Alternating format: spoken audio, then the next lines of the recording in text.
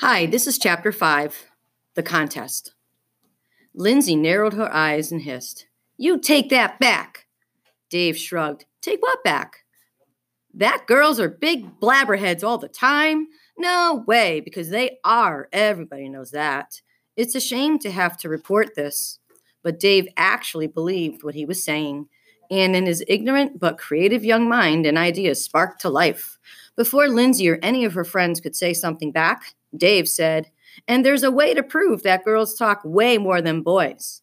Unless you're afraid of some competition, you and your noisy friends." "Afraid?" Lindsay said, looking around at the girls. "We're not afraid of anything, except catching whatever made you so stupid." The girls giggled, but Dave ignored that insult, completely caught up by his new idea. He waved his hands to quiet them down. "Okay, here's the deal.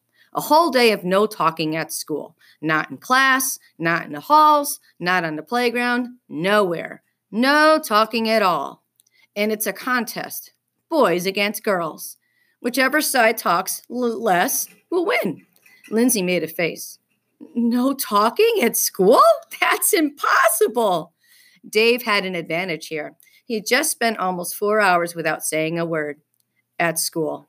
So he had some experience, and he felt like he knew what he was talking about. He grinned and said, "Maybe it's impossible for a girl to be quiet, but I bet the boys can do it. Or at least we can do it better than the girls." Lindsay said, "But, what if a teacher looked right at you and asked the question, then what?" Dave grinned and said, "You can always cough." Lindsay's mouth dropped open, and then she glared at him. "You did that coughing in social studies on purpose? You're so immature." Dave shrugged. "It was sort of a test, and it worked. But if every kid in 5th grade coughed every time a teacher asked a question, that would not work." Lindsay sniffed. "Well, I say that this whole idea is childish, silly and childish." "It's okay if you don't want to," Dave said. "It was just an idea. I mean, I can see why you'd be afraid since you are a girl and all, and since you have to talk every other second." "No problem. Sorry I interrupted you. Just keep talking to your friends there. You were talking about something important, weren't you? That special sweater, right? Go ahead, talk. You girls, go on and talk all you want to." Lindsay pressed her lips together and glared at Dave. Her eyes narrowed to slits. "You are the most annoying little—" She stopped mid-insult and folded her arms. "All right," she said. "Let's work out the rules right now. If a teacher talks to you, what then?" "You answer," Dave said. "How many words can you use?" she asked. Dave smiled. "Let's make it 10 words, in case you and your friends need to tell a teacher about some new clothes you got." "Stop trying to be funny, because you're not," Lindsay said. "Make the limit 4 words. If you answer with more than 4 words in a row, the extras count." Dave shook his head. 4 is still too easy. Let's make it a 3-word limit. And every illegal word is 1 point against your team." "Duh," said Lindsay. "Like I needed you to explain that?" "So it's a 3-word limit?" Dave said. "3," said Lindsay. "And you can answer teachers or the principal or any grown-up at school," said Dave, "like the custodian." "Or the nurse," added Lindsay, because she wasn't about to let Dave Packer have the last word about anything. "What about contractions?" she asked. "What about them?" Dave said. "Does a contraction count as 1 word or 2? Dave didn't let it show in his face, but he was impressed by Lindsay's question, that she was able to think so far ahead and figure out that words like won't or isn't could cause the scorekeeping problem. All right, And right away, Dave was just as impressed with himself because he understood how to answer a question with a question of his own. He said, "If you go find a dictionary, can you look up the word won't?" Lindsay nodded. "Of course you can." "Then it's a word, 1 word," said Dave. "Any other questions?" And now it was Lindsay's turn to hide her thoughts because she was impressed with Dave's answer. He was still very annoying, but his answer seemed right. Plus, he'd explained his reasoning clearly. But she didn't get carried away with good feelings about Dave. He was still a miserable, unpleasant boy who was forcing her to get involved in a pointless contest.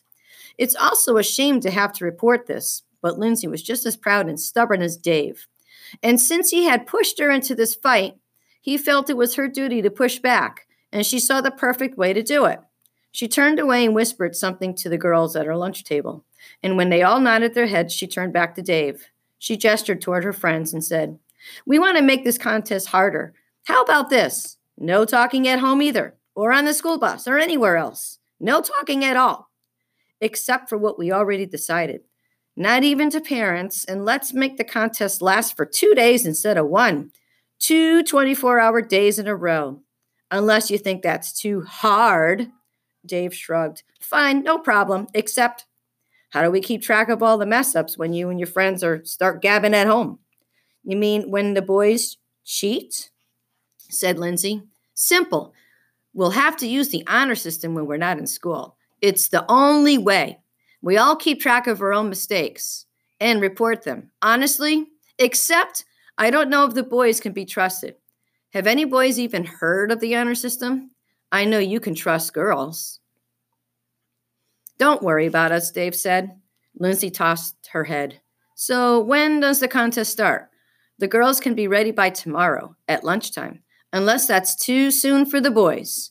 Do you need more time to get organized? Like a week or 2 weeks?" "Very funny," said Dave. "We'll start Tuesday tomorrow at the beginning of lunch, and it's not over until Thursday. How about at 12:15?